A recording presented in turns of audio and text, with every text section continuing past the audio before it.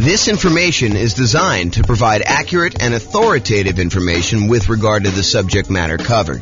It is offered with the understanding that the presenters are not engaged in rendering legal, accounting, or other professional services. If legal advice or other expert advice is required, the services of a competent professional should be sought. Welcome to the New Haven Real Estate Investing and Real Estate Financial Planning Podcast. Learn all about investing in real estate in New Haven, Connecticut, with a combination of real estate financial planning and modeling with numbers specific to New Haven, plus syndicated, more generalized recordings of live and pre-recorded real estate investing classes. Not all of them specific to New Haven. Be sure to stay tuned after a podcast for a message from our sponsors. Well, good morning. Welcome, everyone. I am your host, James Orr, and today we have a class that I think is going to surprise a lot of folks.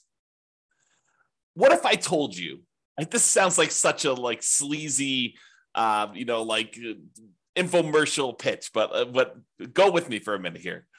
What if I told you I could save you, on average, 4 years off of financial independence, 4 years of working at a job that you don't like, and have you be able to be financially independent 4 years earlier? Or what if I told you it was 7 years on median? And what if I told you, because everyone's all crazy worried and paranoid right now, we've seen interest rates rise over the last, year and a half or so, whatever it's been. They went from all-time lows. How quickly we forget that they're all-time lows, not just lows, but how quickly we went from all-time lows to not even all-time highs. I mean, just more reasonable ranges for mortgage interest rates, kind of in the middle range of what we would see normally. What if I told you that I could help you avoid having to deal with higher interest rates completely? Well, that is what today's class is all about. The class is called, Is It Better to Nomad, do the Nomad real estate investing strategy, which we'll talk about here, or buy rentals for cash? If you buy rentals for cash, you don't have to deal with mortgage interest rates at all. So today, what we're going to do, if I can get the screen to go, we're going to look at me doing modeling for over 300 U.S. cities. And then I will compare someone who does the Nomad real estate investing strategy versus someone who does not do the Nomad real estate investing strategy and saves up their money and buys rental properties for all cash. They ignore whatever is going on with interest rates. And I know that you're thinking to yourself, James, that would take forever. It takes me long enough to save up for my 5% down payment to buy my next Nomad property. To save up 100%, to save up, whatever it's going to be, $500,000, depending on the market, in order to buy a rental property, all cash, that is going to take forever. There's no way that's going to be faster to getting me to financial independence than doing this Nomad strategy and acquiring, 10 properties for 50% of the down payments, because, 5% times 10 is 50% if I'm doing my math right. So in the same time I could save up for half of a full property, I'm able to buy 10 Nomad properties. There's no way that buying a property free and clear, all cash, saving up that money is going to get me there faster. And won't you be surprised? That's what we're going to see today. It's going to be awesome. So I modeled this in over 300 U.S. cities. And here's what we're going to be comparing. In both scenarios, I've made the assumption, and before I even go into this comparison here, I will tell you that assumptions matter. And if we change one little thing, for example, I'm about to tell you that everybody is buying an owner-occupant property first. So they're all buying a property to move into, 5% down. They're going to live there, and they're going to, depending on whether it's doing the Nomad strategy or they're buying the rentals, they're either going to live there forever or they're going to live there until they buy their next property. However, what I'm going to point out to you is if we change any assumption, if we say, look, they're not going to buy an owner-occupant property first. They're going to rent, as an example, although it's hard to rent when you're doing Nomad, but they're going to rent the property. That would change some of our assumptions. If we see properties appreciate faster or slower than what we've assumed, that will change things. If we see interest rates go up or down, that will change things. So this is a very static set of assumptions, and I'll let you see all the assumptions I have. I'll give you a link to do that. But in both scenarios, getting back to the actual meat of the presentation, in both scenarios, they're going to be buying an owner-occupant property first. They're going to be buying a property, so they're save up until they have 5% down. Then they're going to buy an owner-occupant property. They're going to live there, and they're going to either stay there forever, or if they're doing the Nomad strategy, they're going to use that to kind of bounce into the next property. Okay, so in both cases, though, whether they're buying rentals all cash or they're doing Nomad, they're both buying an owner-occupant property, moving in there first. With the Nomad strategy is someone basically buying a property, moving into the property, living there for at least a year, then converting the previous property to a rental, moving into the next property with 5% down or 3% down. In this case, we're doing 5%, but moving in there with some low down payment, owner-occupant loan, living there for a year, then converting that one to rental and repeating the process until they have as many rentals as they desire. Okay, so with the Nomad strategy, I'm specifically saying they're saving up until they could buy 5% down owner-occupant properties. They're going to live in that property for at least a year, and until they've saved up to buy the next property, because sometimes that's more than a year. It might take them more than a year to save up 5%. And we acknowledge that. We plan for that. We model that in our analysis. And then they repeat that until they have up to 10 properties total, 9 rentals, and then 1 that they're living in. The last one that they purchase, it also happens to be the most expensive property that they purchase because property values are going up over time, is also the last one to be paid off. So that's the last property to become free and clear, because the other properties they paid off, they're all on 30-year mortgages. They pay off after 30 years. The last one they bought is at least 10 years later. And so that one pays off after year 40. Okay. They buy the next property when they've saved enough for down payment, plus closing costs, plus 6 months of reserves for personal expenses, plus 6 months of reserves on any properties they already own to that point, and the property they're about to buy. And they can qualify for the loan based on a 45% debt to income ratio. So they have to be able to qualify. We're not just saying, you could buy a property and not qualify you. And you need to have the down payment, you need to have the closing costs, you need to have the reserves. The only thing more conservative I probably could have done is to say you need to have any negative cash flow saved up, which we're not going to go over here, but that is probably a more conservative thing for us to do. Okay, so that's what the Nomad people are doing. The buying rentals for cash people, they're going to buy an owner-occupant property. They're going to move in there. They're going to live there forever. Then they're going to save up until they buy properties for all cash with closing costs and reserves. They're not getting any loans at all except for their initial owner-occupant purchase where they move in. And they're going to buy up to 9 rentals this way. Although I will tell you, because you have free and clear properties, and the cash flow on a free and clear property is so much better than buying a property with little down or even regular 20%, 25% down, you need a lot fewer of these in order to qualify to be financially independent. Okay. If you want to see my detailed modeling of all this stuff and be able to kind of mouse over on the charts and see my assumptions and drill down to stuff, or see any updates, because if I change any of the numbers, those numbers will change. You can go to the link on the page. I'll put that in the show notes if you're listening to this on the podcast as well. That way you can click through and watch it. Okay. So one of the things we're going to measure is how long it takes them to be financially independent. The other thing we're going to measure is what their net worth is at year 40. So we're going to arbitrarily pick year 40 and say at year 40, what's their net worth? And also how many months or years it takes for them to be financially independent. And so I should probably define for you what financially independent means to me so that you understand what the math is. So they're financially independent when the income from their investments exceeds their expenses. And each city has its own expenses. If you live in a more expensive city, you make more money, so your savings rate is higher. I mean, the dollar amount you're saving, it changes based on what city you're in. Still the same percentage. But then the amount of money you make in different markets changes because the prices of properties in those markets change as well. So in order for you to be financially independent, though, you need to overcome whatever that income is. You need to replace the income you were making in that city.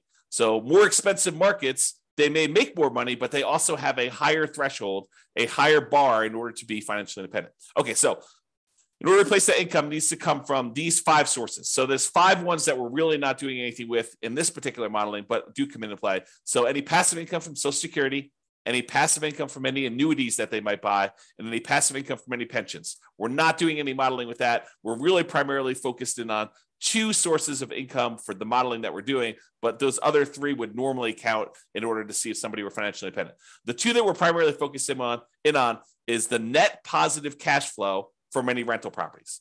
So you take all the income they're getting from their rental properties and you subtract out all the expenses they have on that property, vacancy, principal and interest payments from their mortgage if they have one. Some of these guys are buying free and clear. Any property taxes. If they have PMI, which they will if they're buying 5% down, they have PMI payments until that drops off. Any property insurance payments they're making on that, any maintenance on the properties, and any property management, although they're managing the properties themselves in this particular modeling. Okay, so any net positive cash flow, all the income minus all the expenses. And in addition to that, if they have extra money left over, if they basically have money sitting in a stock market account earning, whatever the stock market account is earning, they take that amount of money and they multiply that by what we refer to as a safe withdrawal rate. The most common one, and I think the one we're using in this case is probably 4%. So if they had $1 million in stock, they'd be able to say $40,000 a year of that is contributing toward whether or not they're being financially independent. So we use that too for any extra money they have left over. So if they get to the point where they've bought all their properties, now they have this account balance just growing over time, that would also contribute to them being financially independent. So the sum of all 5 of those things, in this particular case, these 2, net positive cash flow from rental properties and the invested assets times the safe withdrawal rate, plus if they had this going on, which they don't, Social Security, annuities, or pensions, then all of those combined would then see if they have exceeded their income that they had from their jobs. And that is how we would define them being financially independent. Okay, so my assumptions, each city's modeling uses their median, essentially, home price and estimated rents on what the median home price in that market would be. Now, we did not apply any of our optimization strategies. We didn't apply any of the 88 strategies that we have to improve cash flow on rentals. So this is not like, hey, if you really optimize everything, then this is what it would be. This is sort of like any investor could come in and achieve these results. That's sort of what I'm looking to do here. It's not like you're buying exceptional properties. It's not like you're trying to maximize the income and minimize your expenses on your rental and applying those 88 strategies to do that. This is really just generic median income coming in. As I mentioned before, the job income does vary based on the city so that they can afford a property in that marketplace. If I said everybody makes $5,000 a month and they tried to buy a property in California, good luck. They would never buy a property because they never qualify with that 45% debt to income. So I had to adjust incomes when I modeled different markets to say, look, someone in California obviously makes more than someone in, let's say Mobile, Alabama, which has a lower price property than California does.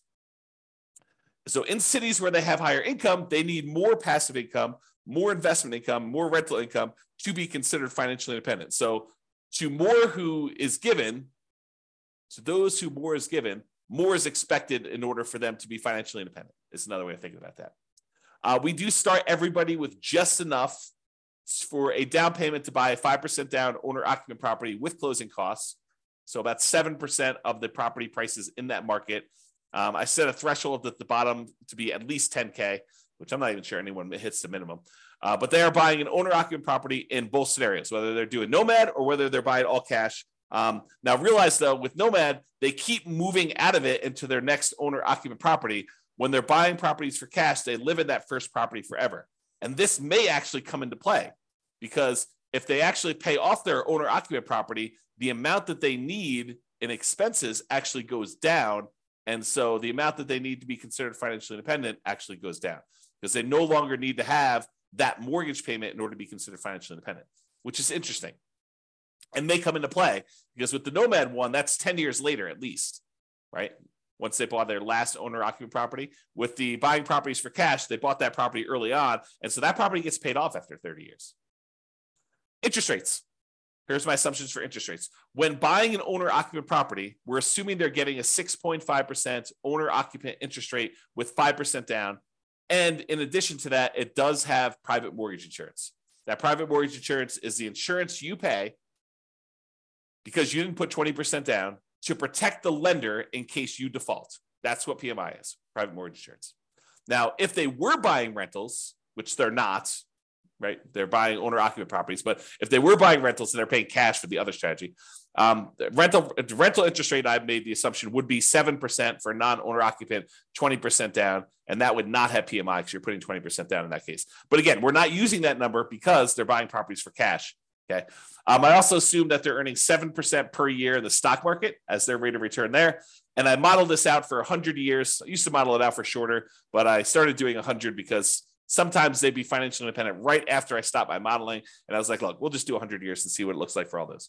If you want to see my assumptions for any of these, go to realestatefinancialplanner.com/model, MODEL, and you'll be able to see like every different city, a whole bunch of analysis for like all the cities at once, but then you can drill down into any given city and see what my actual modeling is for that particular case, whether they're doing Nomad or buying properties for cash or whatever they're doing there. All right, so here we go. This is it. When do they achieve financial independence? So there's 305 cities that I did this modeling for, 305 different US cities. So in the baseline Nomad model, they achieved financial independence faster in 84 out of the 305 cities. So in 84 out of 305 cases, it was better for them as far as speed to financial independence goes, to get to the point where they are completely financially independent, they no longer need to work anymore. In 84 cities out of 305, if they do the baseline Nomad model, buying a property with 5% down, moving in, live there for a year, converting it to a rental. Okay. In 10 cities, it didn't make any difference which model they took. So 10 out of 305, which is what? I don't know, 3% maybe? About 3% of the time, didn't matter what, you could have picked either, doesn't matter. But in 84 cities, it was better for you to do Nomad, which means that in 211 cities, about 2/3 of the time, it was better for you to buy an owner-occupant property and then save up money forever, it seems like, in order to buy a property for all cash, then use whatever extra money you have saved up to then save up for the next one that you're going to buy all cash, and repeat this until you're financially independent. It was faster for you to be financially independent if you did that 2/3 of the time in 2/3 of the cities by doing the all cash model. That's crazy, right? I think this surprises a lot of people. They're like, wait a minute, how is that even possible? It's going to take you forever to save up this amount of money in order to buy the properties for all cash. And I'm telling you, it surprises me. But the challenge is this, right? Like, I think a lot of folks, they assume maximize leverage, get into the deal as quickly as you can, get onto the property so that you kind of let your properties appreciate with you. And I'm telling you that is true in about 1/3 of the cases, a little bit less than a third, but about 2/3 of the time with our current economic conditions, my current assumptions, you would have been better off buying rentals all cash 2/3 of the time versus doing Nomad. And, I'm sure we'll do a comparison where we compare, buying all cash to putting 20% down or putting 25% down, or, doing some other strategies in addition to that, like paying off properties early. Like, all of these are coming. And a lot of them are already done if you want to go look on the website to kind of look at them. But you will see classes on this coming up. And we'll see like just how big of a difference doing things like paying off properties, paying off the owner-occupant property, paying off my rental properties, paying off my rental properties with cash flow, paying off my rental properties or only when I have enough to pay them off in full. Like, there's all these differences that are going to come into play, and we're going to see how that plays out. And as the market conditions change, as interest rates go up and down, and maybe the stock market rates of return vary a little bit, or the prices of properties in different markets change, we can adjust all those and rerun them. So 6 months from now, we may have different analysis using slightly different numbers. If rates go up to 10% or they go back down to 3%, we'll rerun them and you can see. Okay. All right. So shocking, but 211 cities, it's better to do the owner occupant than to buy up to nine properties, all cash, than it is to do Nomad, which is 84 cities. And here is the distribution of when they actually end up being financially independent. It looks like there's a lot of clusters right around here when they pay off their first property. So for a lot of these situations, there's a lot of them that become financially independent and when they were otherwise buying properties for cash, when they pay off their owner-occupant property completely, right? Because that happens after 30 years. And so right after this 360-month period, there's a big bump of a whole bunch of them becoming financially independent. And you don't see that for those doing Nomad because that happens at least after month 480, sometimes even longer. Okay, but you can see this distribution. And there are some cases where it took a long time for them paying all cash for properties, and there are more of these baseline Nomad ones that have done that. Okay, so it's not like universally better, but 2/3 of the time it's better. Okay, this is a chart showing you. This answers the question of, so is it the more expensive markets where this is the case, or is it the less expensive markets? And I will tell you that it looks like sometimes when you're buying properties in more expensive markets, it tends to be better to do them all cash, which is surprising for me, at least. I don't know, probably for you too. But it's not universally true. It's not like, hey, on the low end, it's always better to do Nomad. On the low end, sometimes it's better to do Nomad. Sometimes it's better to pay all cash. But for the higher end, it seems like most of the dots, which represents each city, most of the dots show you that it's better. It's green when you do the 9 properties all cash as prices get higher. Now, there's an exception. This one's about $1 million, a little bit less than $1 million property prices in that marketplace. And in that case, it's better to actually have done Nomad.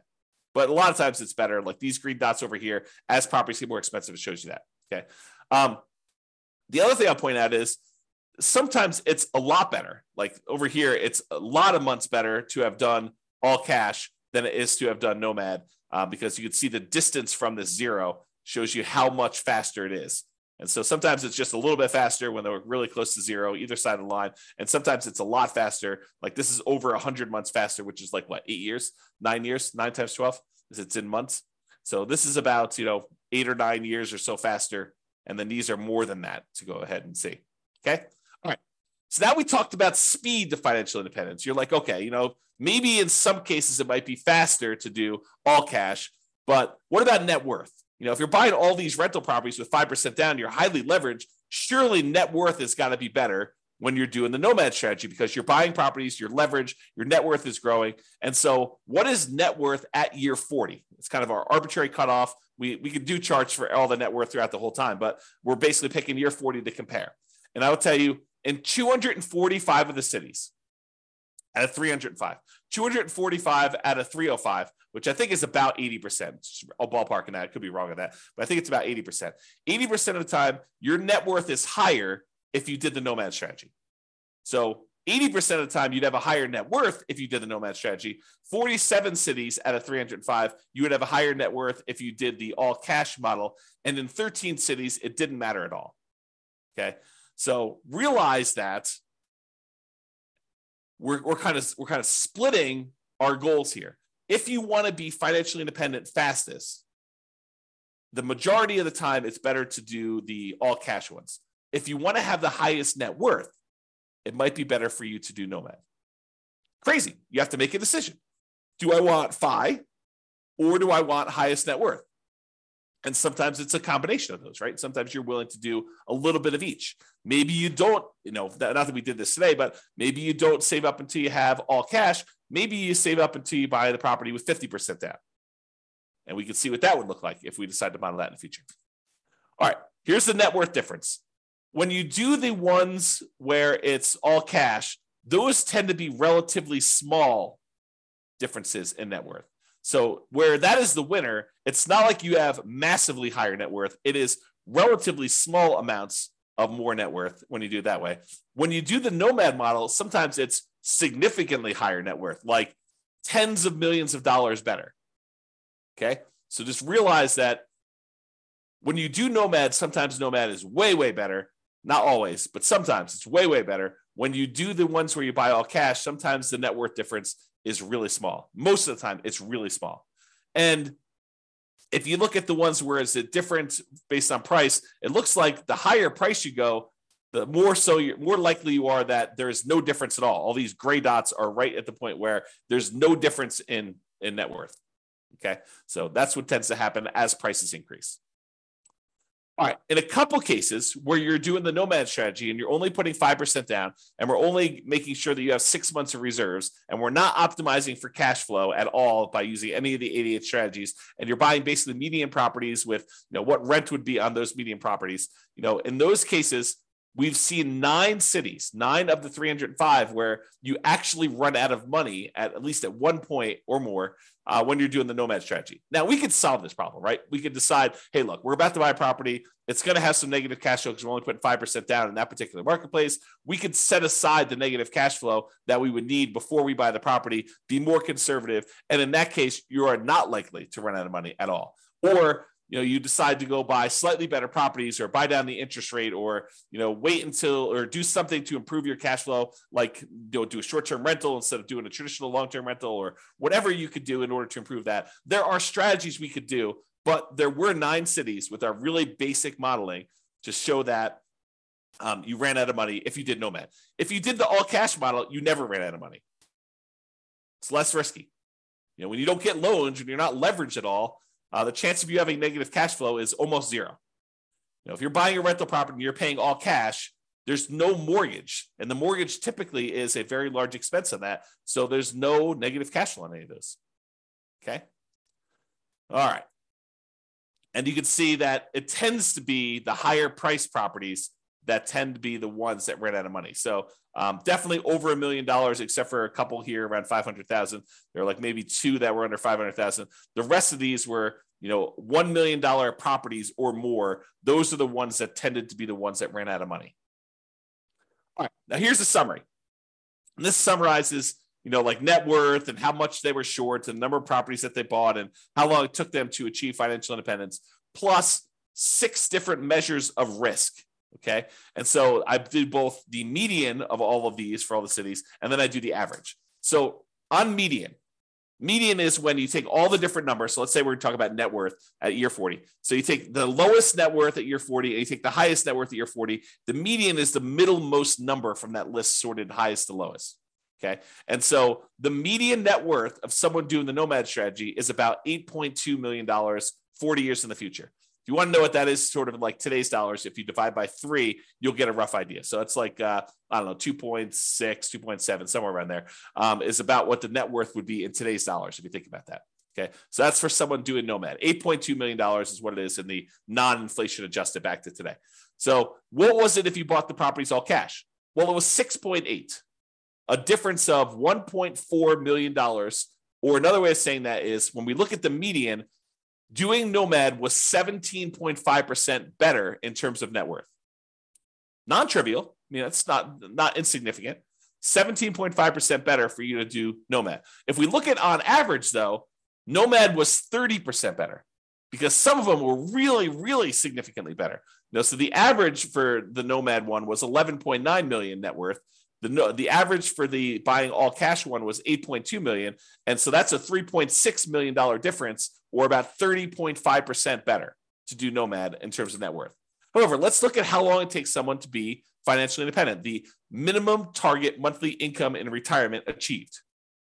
Okay. So if you did the Nomad strategy, it took you 529 months on median versus 447 months. That's a difference of, on median, the middlemost number, of 82 months. 7 times 12 is 84, if I'm not mistaken. 7 times 12 is 84. I think it's 84. So that's about almost 7 years better to do the all cash one. It's about 15%, 15.5% better to have done all cash for achieving financial independence on median. If we look at average, it was 547 months on average, to do Nomad, or 498 months on average to do the all cash ones. Let me take a drink. I'm going to mute myself. Okay, I'm back. All right, so for the baseline Nomad one is 547 months versus 498 on average, or about 49 months difference. About 4 years on average faster for you to do all cash rentals than it was for you to do Nomad, or about 9% better. Remember at the beginning, I said, what if I could save you 4 years off of your, the time you were working a job you didn't love to become financially independent? Well, that's what I'm showing you. On average, It's 4 years faster for you to do all cash than to do Nomad.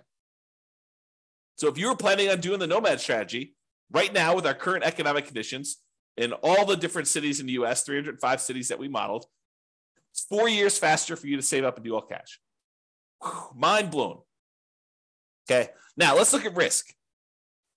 When we look at the median for risk, in all the ways that we measure risk is usually about like how much can rents go down before you have negative cash flow, or how much can prices go down before you have, negative equity, or like what's your debt to income rate, your average debt to income for the whole scenario, or what's your average debt to net worth. If you kind of want to measure like how much debt load you're carrying compared to your net worth, or your liquidity to your debt to account balance, like all of those are different measures of risk. And a lot of them include a measure of risk as measured through debt load, like how much debt you have. And then, of course, the number of months of reserves. But in 5 of the 6 different measures of risk, you would have been better off paying all cash.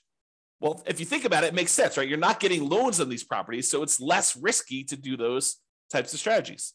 If you don't have any debt at all, your debt to income is going to be better, right? If you don't have any debt at all, well, you do have debt because you're buying the owner-occupied property at first. But if you only have one property that has debt and 9 of the other ones don't, then you're going to be less risky. If you only have one property with debt, 9 of the other ones don't, your debt to net worth is going to be better, or your debt to your account balance is going to be better. And so in all those cases, both in average and median, it is better, less risky for you to buy the properties all cash. So with less risk, you also are financially independent faster. However, when you take on this more risk, you end up with, on average and on median, a higher net worth. Not universally. There's some where it's different, but most of the time. Okay? All right. So now, just a reminder, we've been talking about like this median property and the rent on that median property. We could go and apply all these 88 strategies that we have to improve cash flow, to improve these numbers for those with the rentals, okay? We're basically using median price properties and what rent might be on those in each of the market. You, as an individual, should be able to choose and do better than what I've talked about. And I do model some of those improvements and the impact and some of the other things we're doing where, I'm saying you're getting better rent or buying at a discount, or, you're buying a slightly different price property or whatever. Now, if you are an expert in your local market and you want to help me improve the kind of numbers I'm modeling in your local market, please do reach out via email and I can update the numbers in our database, rerun all the scenarios, and get updated versions of both the individual cities analysis and also the aggregate analysis we've done on all 305 cities. So, just reach out to me and kind of tell me, hey, look, James, your numbers you're using for whatever market you're in that you're an expert at are slightly off. They're slightly higher. Be nice, by the way, but they're slightly higher than what they should be, or they're slightly lower than what they should be. I'm not looking for like the best case of, well, I did this deal 3 years ago and it was amazing, and so we should use that for the modeling. No, what I want to use is numbers that any real estate investor could go in and achieve. I don't want to set this bar and say, the top 5% of investors in that market who are just like destroying it, they're crushing it, they're doing like most amazing that they possibly can. I don't want to use those numbers because it's unrealistic for others to achieve that. So I want to use the numbers that any real estate investor that goes to that market could use and realistically achieve. But if you want to come help me and do those numbers, great, let's do those. Let's improve the numbers. We'll do the analysis again for all the different models we've done for your city. And then it'll also update automatically and all the aggregate stuff. So if you are, reach out and do that. Now, when you're doing the Nomad strategy, where you're buying a property, 5% down, you're moving into the property, you're living there for at least a year, you must be buying properties in that local market. But when we're buying properties all cash, or we're buying properties even with 20% down or 25% down or 15% down, non-owner occupant investment properties, and we're not moving into them, we technically don't need to be buying in those same marketplaces, right? If you live in a really expensive market where the economics of buying rentals are really hard to make work, like you're buying properties where the rent is really low compared to what the price is, and you can't make them cash flow, you don't have to buy in that same market where you live. You could say, why don't I go to another market that has better cash flow economics and buy those properties elsewhere? So if you're doing Nomad, you have to, by definition, do it in your local market, unless you're willing to move markets, and then you're not doing it in that market anyway. But if you're doing it in your local market because you're doing Nomad, you have to be buying properties because you're moving in and living there. If you're doing any other strategy where you're buying investment properties, non-owner occupant properties, all cash, 20% down, 25% down, 15% down, 50% down, 75% down, doesn't really matter. You could buy in better markets and improve your cash flow. So it should be better than what we're even showing. Okay. So I just wanted to point that out as an obvious point, but hopefully it's obvious to you. All right. So in conclusion, in our current market conditions, current price, current interest rates, current rents in 305 US markets, using what I would consider to be less than ideal median price to rent properties, buying properties all cash tends to outperform the Nomad strategy for speed to financial independence and lowering of risk. However, you tend to have a higher net worth when you do the Nomad strategy. So your standard of living, another way of saying this is your standard of living in retirement will probably be higher when you do the Nomad strategy. The market does matter though. In some markets, it's better to buy all cash, and in others, it's better to Nomad. Generally, getting loans, especially 5% down, high loan to value, tends to be riskier whenever we measure risk with debt. So it's best if you look at your specific market and apply as many of the 88 cash flow improving strategies as practically possible to improve on your own implementation. And you can go to realestatefinancialplanner.com/model to drill down into your own city and see this. That's all I got. Hope you enjoyed it. Hope my kind of like sleazy sales pitch of what if I could show you a way to not be working for 4 more years? I mean, I do feel that's true, but I also feel like it just sounds sleazy, right? So I hope, though, that motivated you and you were intrigued, as I was, with this particular modeling of the real estate investing stuff. So this has been James Orr. Have a great day, everybody. Bye-bye for now. With home prices up, mortgage interest rates up, and rents up, but not quite enough to counteract the higher prices and interest rates. Cash flow on rental properties in New Haven is harder than ever.